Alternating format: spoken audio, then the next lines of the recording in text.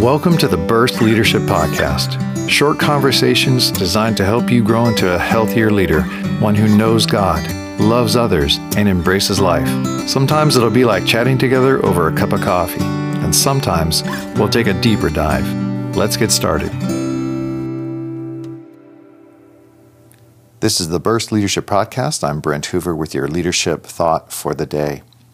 You know, one of the things we can do when we're really busy in life, in ministry and service, family, business, church, it's a lot going on, is to think about the end of all things. Not necessarily the end of the world, but the end of your life, in particularly your life's influence. Think about forward how many years that might be where you're sitting down and you're thinking, my influence is basically over. And even think about your death.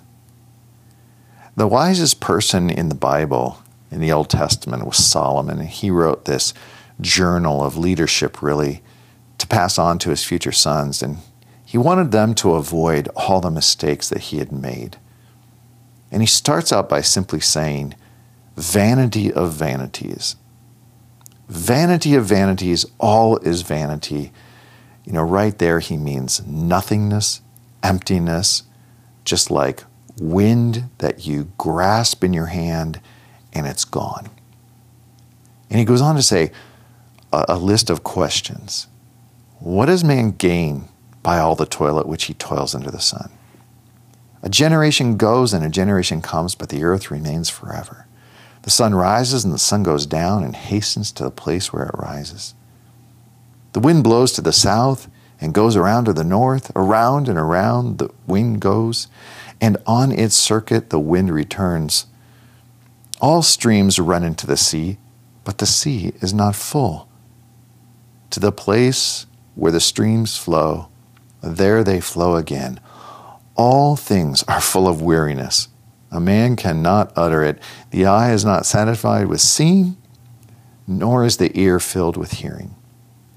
What has been will be, and what has been done will be done. And there is nothing new under the sun. Wow.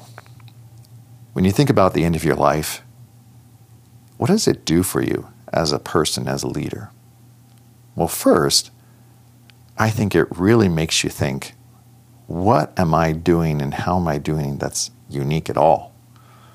Because he reminds us that there's nothing new under the sun. Whatever's been done has been done before. And when you're done, someone else is going to continue to do it. So what's the significance of your life on this earth? And it forces you to see that whatever you do, you have to do it with the highest purpose there is, and that is love. So that all of your service, all of your work would be done in love and through love and for love. The Bible says, faith, hope, and love, and the greatest of these is love. And that love, of course, comes in and through Jesus Christ. So all of your business is going to be passed on to someone else, whether it be a Christian ministry or your house or bank accounts. It's all being passed on. So there's no real reason to hold on to it for your own glory, but rather to be using it right now, temporarily, in love and for love. That's what makes it significant and not vanity of vanity. And the other thing is just to remember, your life isn't going to last. You're not as great as you want to be. And even if you were, let's say you were one of these super famous people, guess what? You will die and very few people will remember you. But here's the other amazing thought. All the people who remember you, if you're that famous person, are also going to die. And when they're gone and there's no one on the face of the earth to even remember you, then that is a complete vanity of vanities. In Psalms it says, the flower blossoms, then it fades away, and even the place does not remember it anymore. So the leadership thought of the day is to live for eternal things.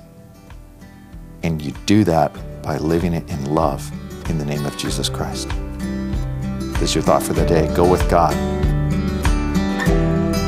This has been the Burst Leadership Podcast.